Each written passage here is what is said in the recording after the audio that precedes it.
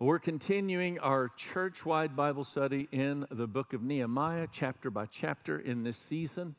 We're in chapter 11, and it is an incredibly strategic time for us to explore what's taking place in this hour of Israel, Jerusalem, in the Bible, in Nehemiah 11, and how aligning it is to what's taking place in this hour today. Nehemiah is addressing the need as they have come and rebuilt the walls. They've restored the work of God. People are gathering around the presence of God, hearing the word of God. They're being awakened to the purposes of God. And we've been progressively seeing this in these chapters. And now what's happening is things have been restored, and Nehemiah is addressing the need for people to occupy this particular city. The challenges that existed were the city had been in ruins, and so that comes with it a lot of complications, producing a lot of enemies on every side, which again, indicative of what has taken place over the course of centuries now in that same particular city. We're going to understand just how strategic that city is in the mind of God as a result of looking at this today, why all of the conflict surrounds this very tiny piece of real estate. I know there are a lot of emotions and a lot of directions about this issue, but what we want to do is just stay true to this text, particularly as we get started, and we want to evaluate something even within our own hearts.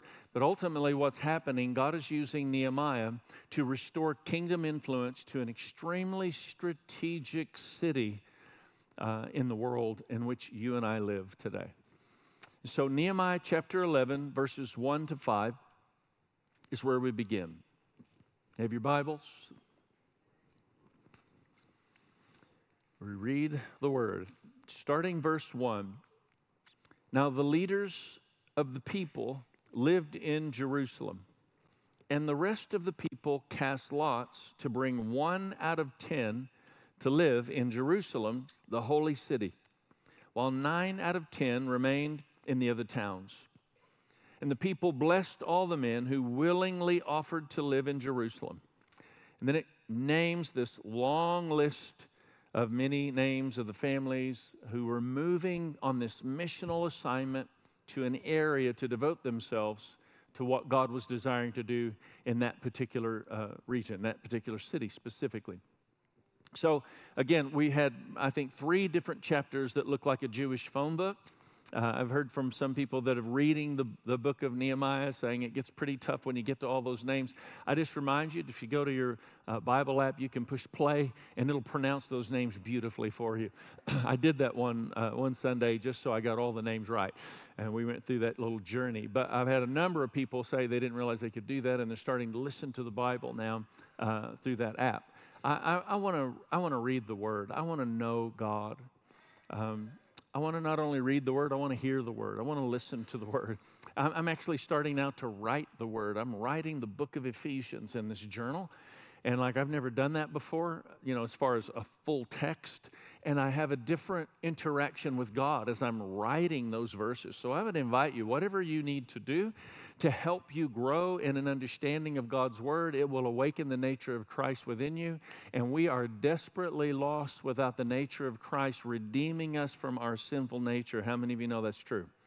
We can play religious games all we want to, but without Him, it's bad.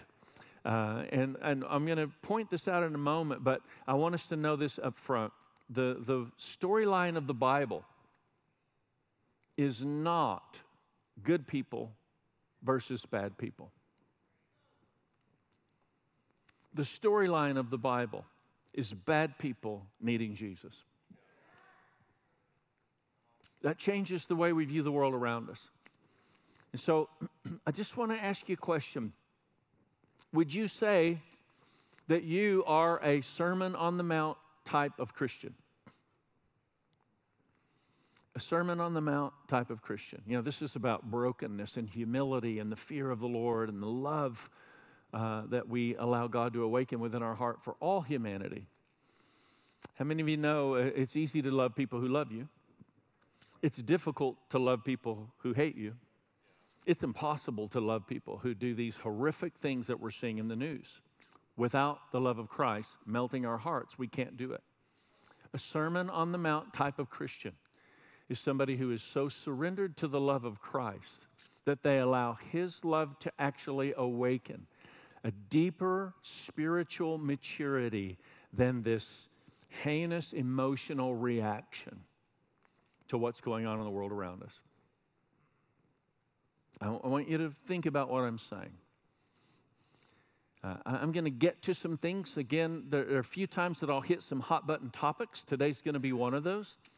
The temptation for anybody standing in my role, and I see it happen with a lot of pastors right now going on, and it's very sad. The temptation is to get up and get you spun up because you're probably already politically charged over a lot of the issues that I'm going to begin to point to. And if I can get you spun up, then we really have a time of interacting together. And we walk out of here and we feel like we've had church, but it's easy to actually grieve the Holy Spirit of God because there was no love in the midst of any of it.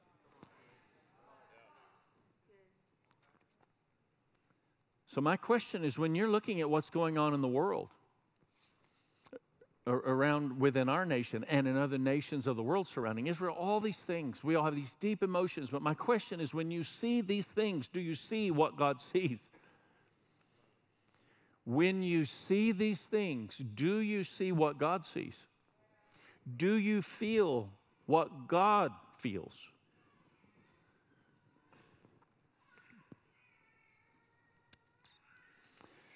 So today I want to talk to you about, as these people were being asked to come into the dangers of this city to live as a missional assignment from God, God was doing that because He was wanting to awaken people of light to push back the kingdom of darkness.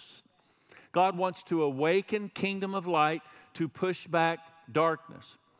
And so the title out of this Nehemiah 11 today is The Spiritual Battle of Darkness and Light. And we all need to understand something. Darkness, if you look at the origin of the word darkness, it comes from the same origin as the word ignorance. That's why if somebody is in the dark about something, they don't understand, or they're ignorant about a bit of information. It's also the opposite is true, because if somebody is enlightened, then they have knowledge. And the origin of the word light is the same as the origin of the word knowledge. And so the kingdom of God is a kingdom of light, or a kingdom of enlightenment. And the kingdom of darkness, where the enemy likes to operate, is a kingdom of ignorance. This is not just a plan of the enemy. What I'm about to say right now is so vital to everything, that we get everything right at the core that we're about to build on. The enemy doesn't just want to get you misinformed and ignorant about the things of God. He wants to get you emotionally charged in the wrong direction, so you can never see what God's desiring you to see, because you are so emotionally charged. And many Christians in the political climate that we live in today have allowed their theology to be politically charged in such a way that they are more emotionally charged than they are spiritually mature. And I'm asking God to help us grow in being more spiritually mature than we are politically charged or emotionally charged. Will you help me usher that in, every one of us, in unity? Can we agree for God to help us with this? This is vital. It's just the truth that the church that we live, the day that we live in, and the church that exists around us, we can come in and get people wound up and spun up and emotional about a message and not even discern, did we hear what the Spirit of God was trying to reveal in the midst of that? So let's break this down and let's take a look. We're looking historically at what Nehemiah was doing to restore this very sacred city that's instrumental in the influence of God's kingdom on the planet.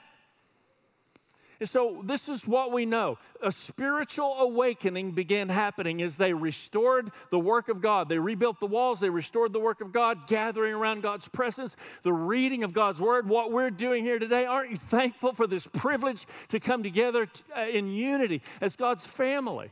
None of us have it all together. Please don't think I have it all together. You probably are fully aware that I don't. But, I mean, let's not put that pressure in any direction. Only one person has it all together. His name is Jesus. And even when we're messing things up a little bit, He's there orchestrating and will help us get it right. The more we walk in a state of humility and the fear of the Lord, the more the kingdom of God is expressed through our lives. The more we walk in a sense of self-serving confidence, it produces arrogance and pride and an abrasive disposition, the less God's kingdom actually gets promoted in the earth. And without God's kingdom, there can be no repentance, because repentance becomes the foundation of the kingdom breaking in. Repent, for the kingdom of God is at hand.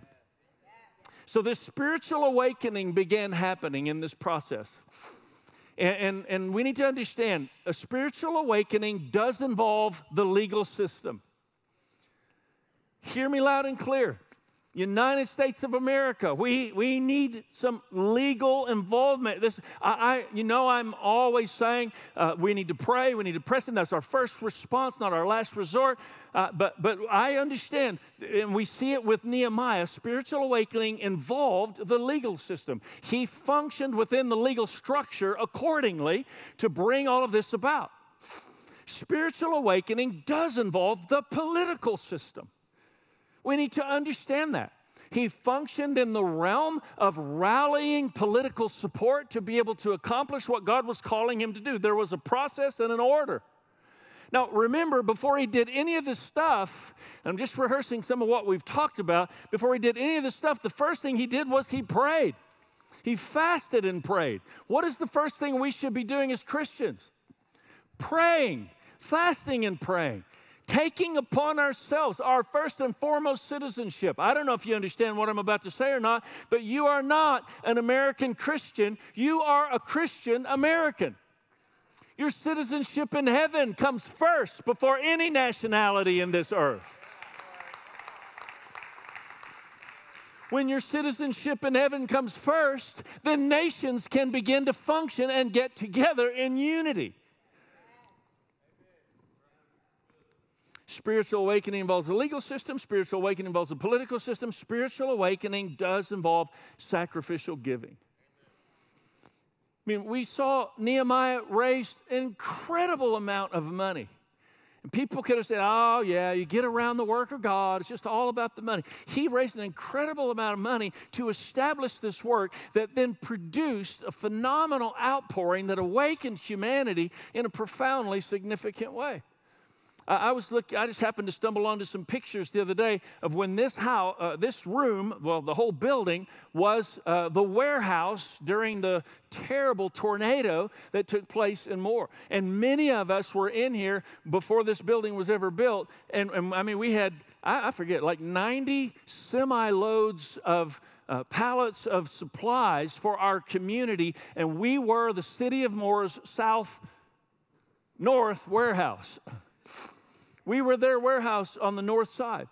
And I remember just suspending all emphasis of trying to focus on building the building, and we just began to devote ourselves to doing whatever it took to meet the need around us. We mobilized car packages in the place of care packages where we're actually going into the places. And I just remember looking at all that, realizing, listen, this is what the kingdom of God is all about. Everybody, all the time, finding anything you can do to make a difference in the world that exists around you. And when I realized, like, we were maneuvering all of that, and then we were able to position ourselves to get everything finished, and here we are celebrating in this building. And you know what we still want to do? Everybody everywhere doing everything they can to see God's kingdom expand in your 5-foot circle and beyond. But that didn't happen just because we hoped it happened. Like, people sacrificially gave. They loved, they served, they gave, and we continue to do that. We worship the Lord with our giving. We want to focus in the legal system. We want to focus in the political system. We want to focus in the realm of even personal generosity by worshiping the Lord with our tithes, and then just being generous in the way that we walk this out. A variety of gifted people sacrificially devoted themselves to the eternal purposes of God. And out of that, the community came alive. I mean, we have to see God's people came alive, and when God's people came alive, their dead, decaying society came alive. This is such an important statement. We've said this statement through the years, and today we want to say the statement loud and clear. Because some of us are blaming bad people for the problems in the world around us. But the problem in our world is not the abundance of darkness. The problem in our world is the absence of light. The Bible doesn't say, when bad people stop acting bad, I will hear from heaven and I will heal their land. It says, when my people who are called by my name will what? Humble themselves and pray. I will hear from heaven. Heaven will invade the earth. Hearts will begin to be awakened. People's lives will begin to be transformed. And if you're allowing yourself to verge into any type of a mindset that becomes a hateful Christian, a hating Christian, listen, just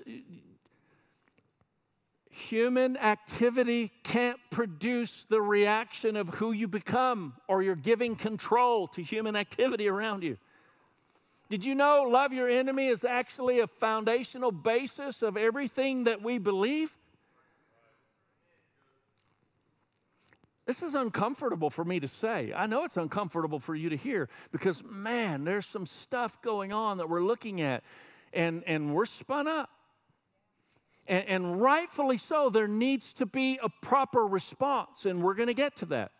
But the first response needs to be a response of allowing Jesus to do a work within our heart and maybe helping us understand just how in touch we're not with a spiritual response first. Father, would you just help us understand it is vitally important that we walk in obedience to you to be able to see your kingdom transform the world in Jesus' mighty name. God's plan is for all of us to release heaven into earth, bringing the full impact of a good God and a prosperous kingdom to a world in desperate need of God's love. I want you to think about that. God's plan is for all of us to release heaven into earth, bringing the full impact of a good God and a prosperous kingdom to a broken world in desperate need of God's love. So I want to ask you for a one-word vote. I'm going to give you the phrase, and then I'm going to say 1, 2, 3, and with one word, I want you to give your vote. The word is either better or worse, okay? Is the world that you and I live in getting better or worse? Either say better or worse with your vote. Ready? 1, 2, 3.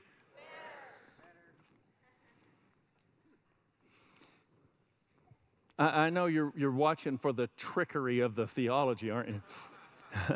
With Jesus, we're believing for the transformation of our world.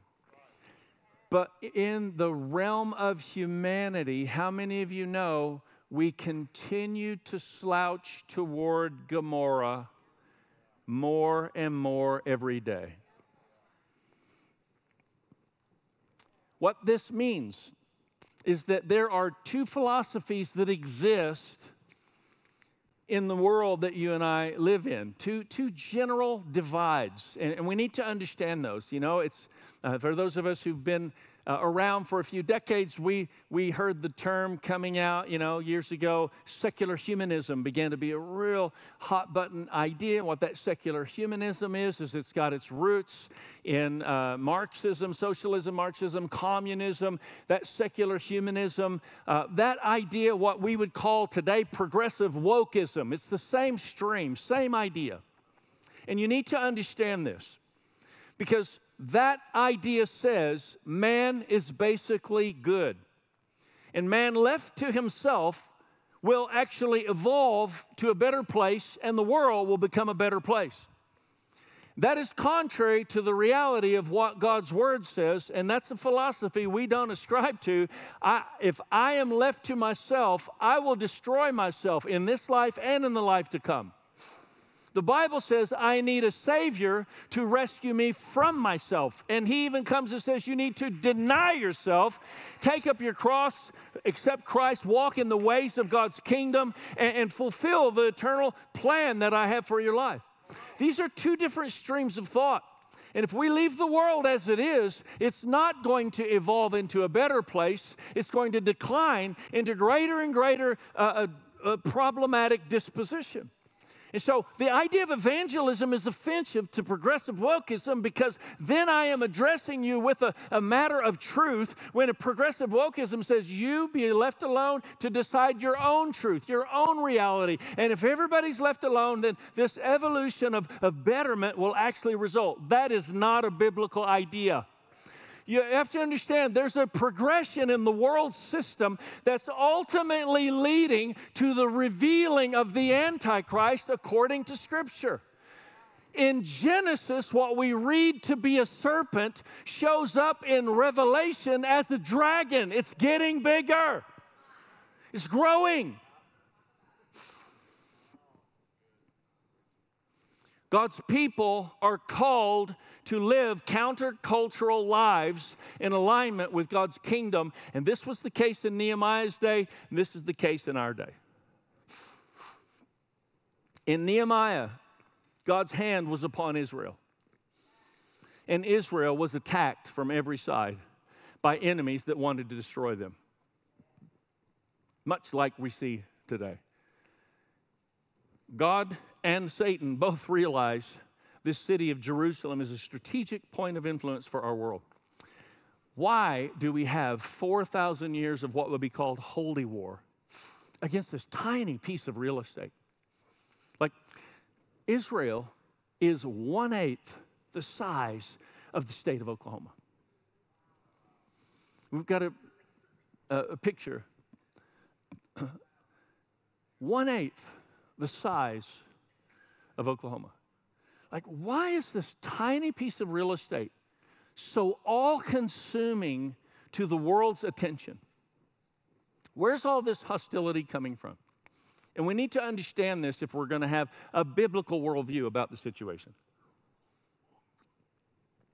What we're talking about is Abraham's homeland. That's what we're talking about. That's why this is such a big deal. So Abraham and his wife Sarah are told by God that they're going to have a promised child. And what's the promised child's name? Isaac.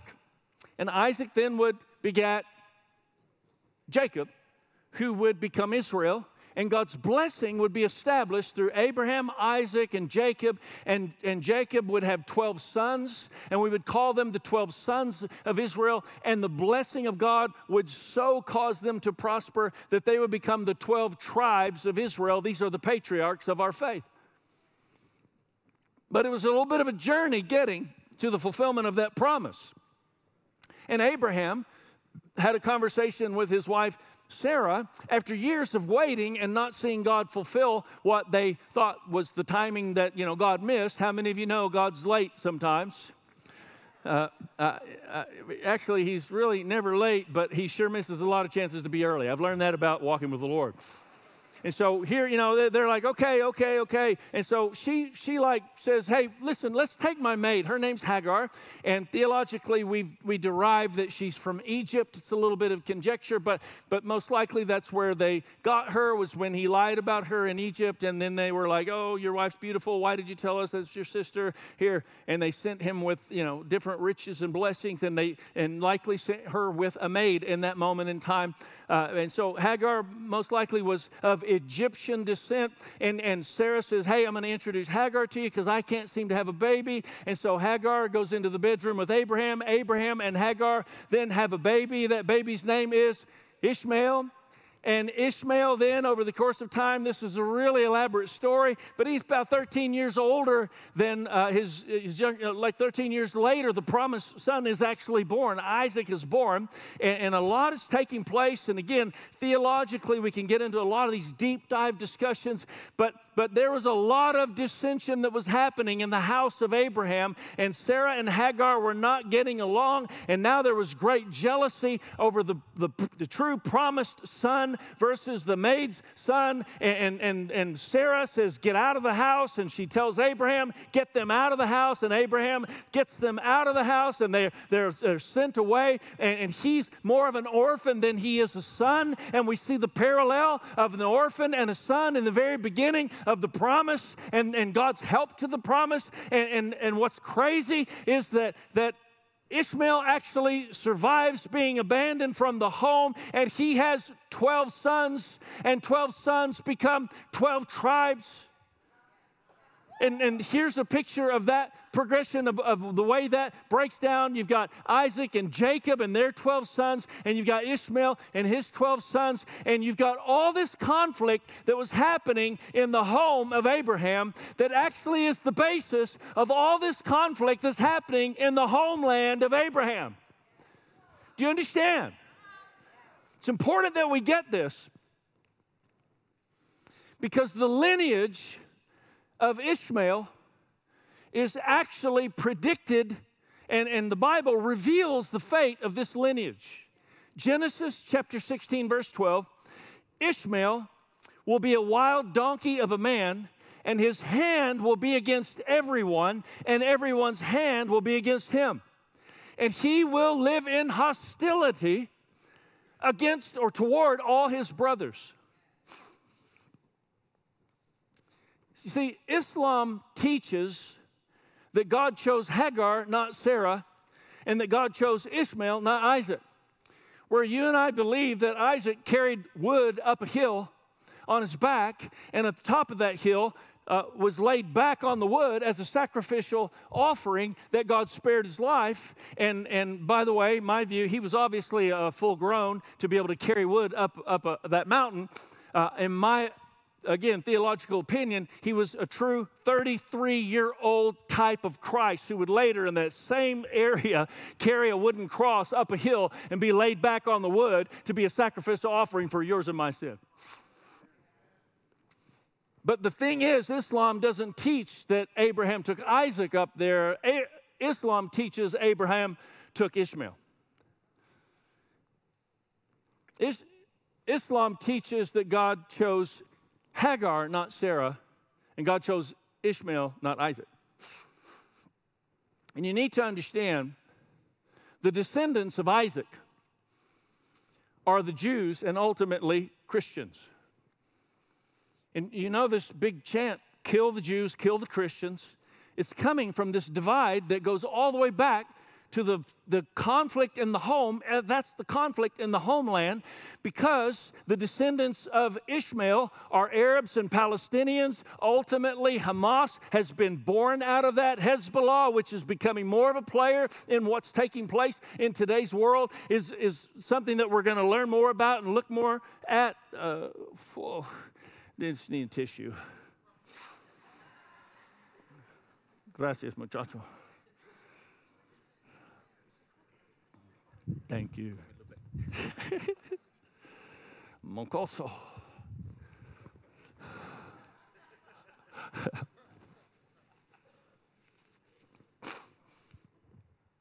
You think I would?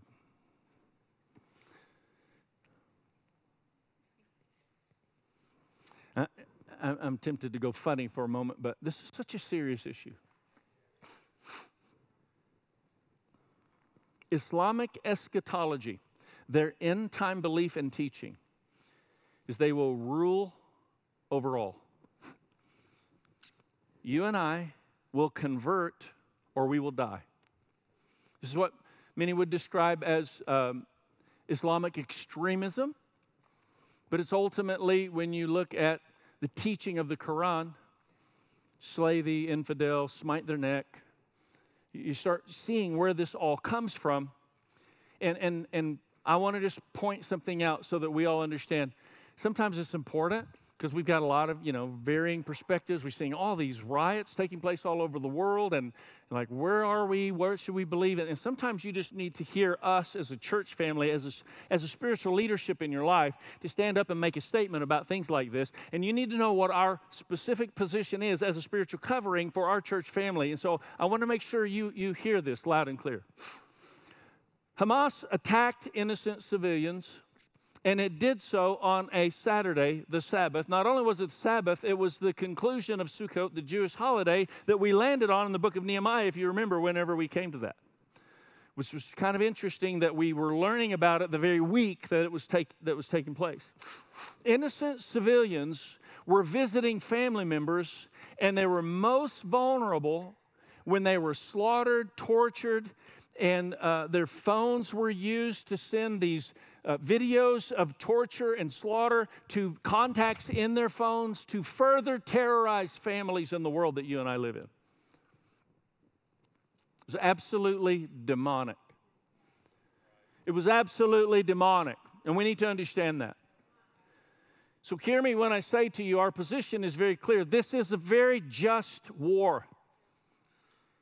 Israel is justified in their response to this terrorist attack on civilians. It wasn't a military attack on soldiers. It was a terrorist attack on civilians. Israel then, in response, gives notice to innocent people to leave. You get the difference in these two. One is the facilitation of death. The other is the facilitation of life. Again, we have the distinction of two philosophical expressions from the very top down, this progression of these ideas and this ideology. So important that we understand it and we recognize it. So Israel gives notice to innocent people to leave. Hamas attacked innocent people as their target. They refuse to let their own people leave because they want to utilize them as human shields and facilitate worldwide riots that will produce greater political pressure against Israel.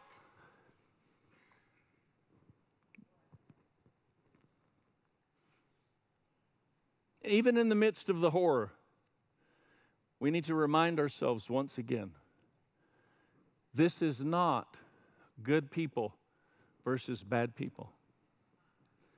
The storyline of the Bible is bad people need Jesus.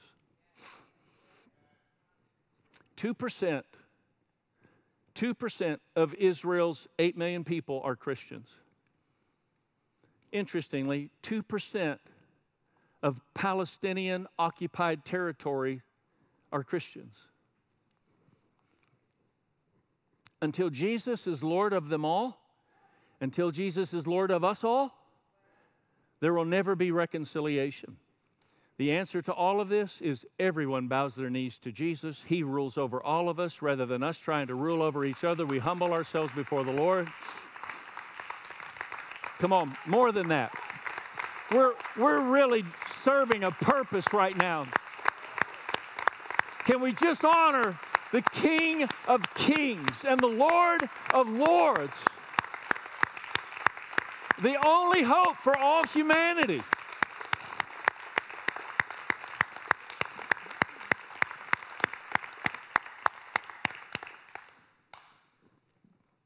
I'm going to ask if the worship team will come. God's plan for all of us is to release heaven into earth, bringing the full impact of a good God and a prosperous kingdom to a broken world in desperate need of God's love.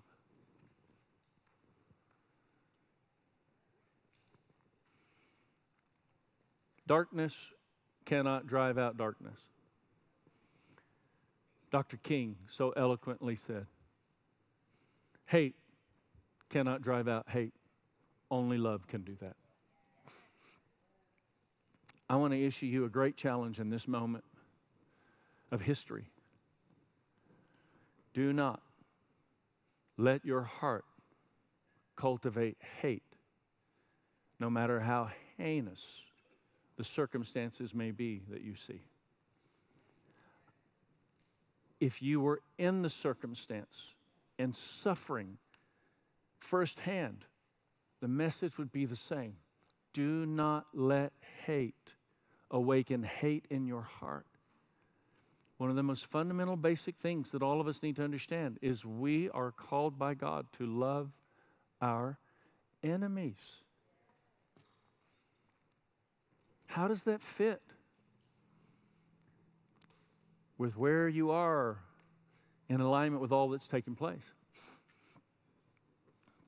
I understand this is deeply complicated. I'm telling you, yesterday, I walk and pray. It's a lot of how I pray into Sunday. And Lexi, our daughter, was sitting there, and I said, I just got to go take some more time to pray. She said, you're going on another prayer walk? Like, I'm walking in the rain and cold, just praying, because I just am so burdened for us, for the world in which we live. May our hearts grow tender to Him. And may we all be reminded, Jesus didn't die so we could casually come to church.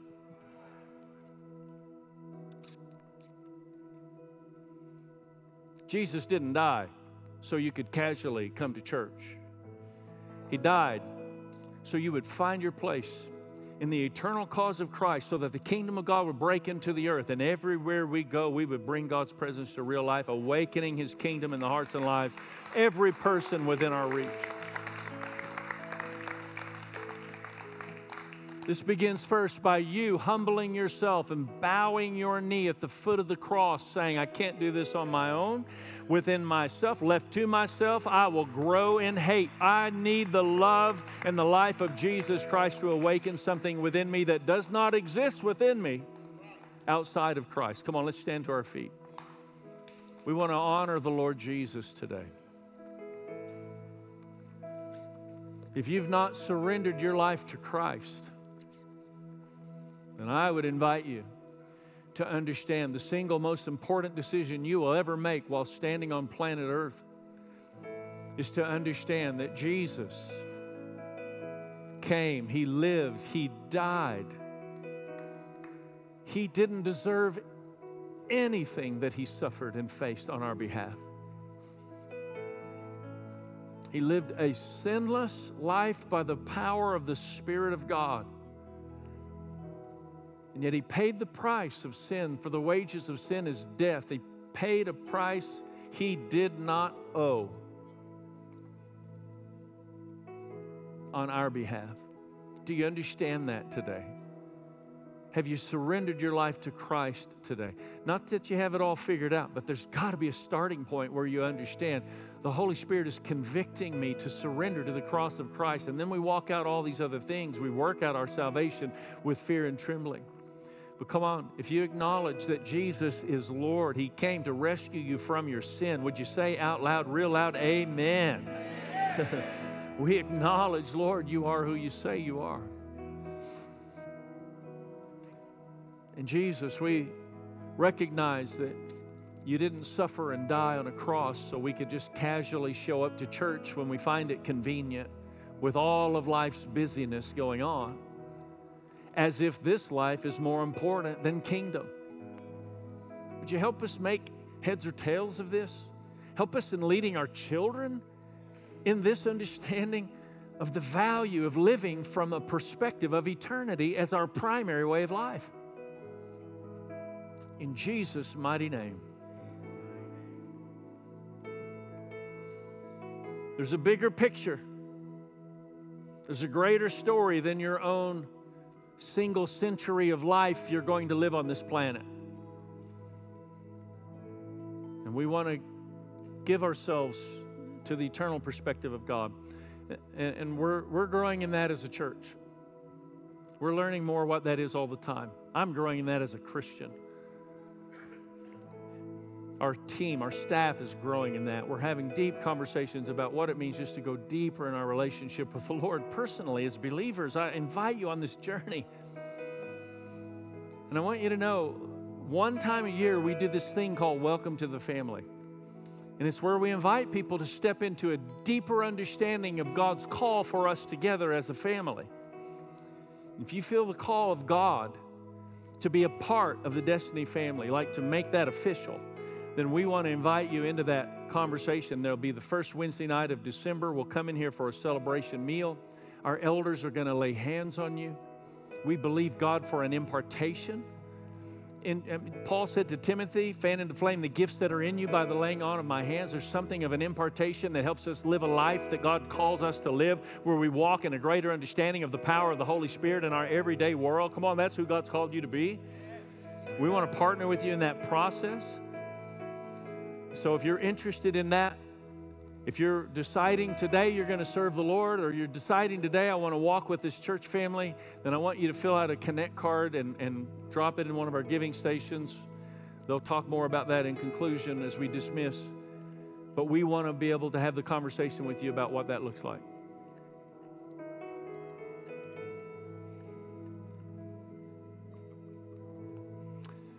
We're going to worship just for a few moments before we conclude. I want to just speak to something. I just sensed the Lord prompting me with this.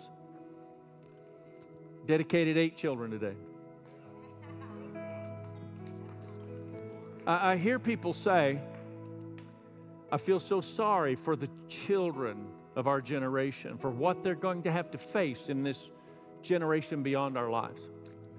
I just want to say to you, you were chosen to live in a time such as this, and your children were chosen to live in a time such as their time. God is able to do exceedingly abundantly above and beyond all that we can ask or imagine. There is nothing to fear as we put our hope in Christ and we continue to walk forward in the eternal purposes of God.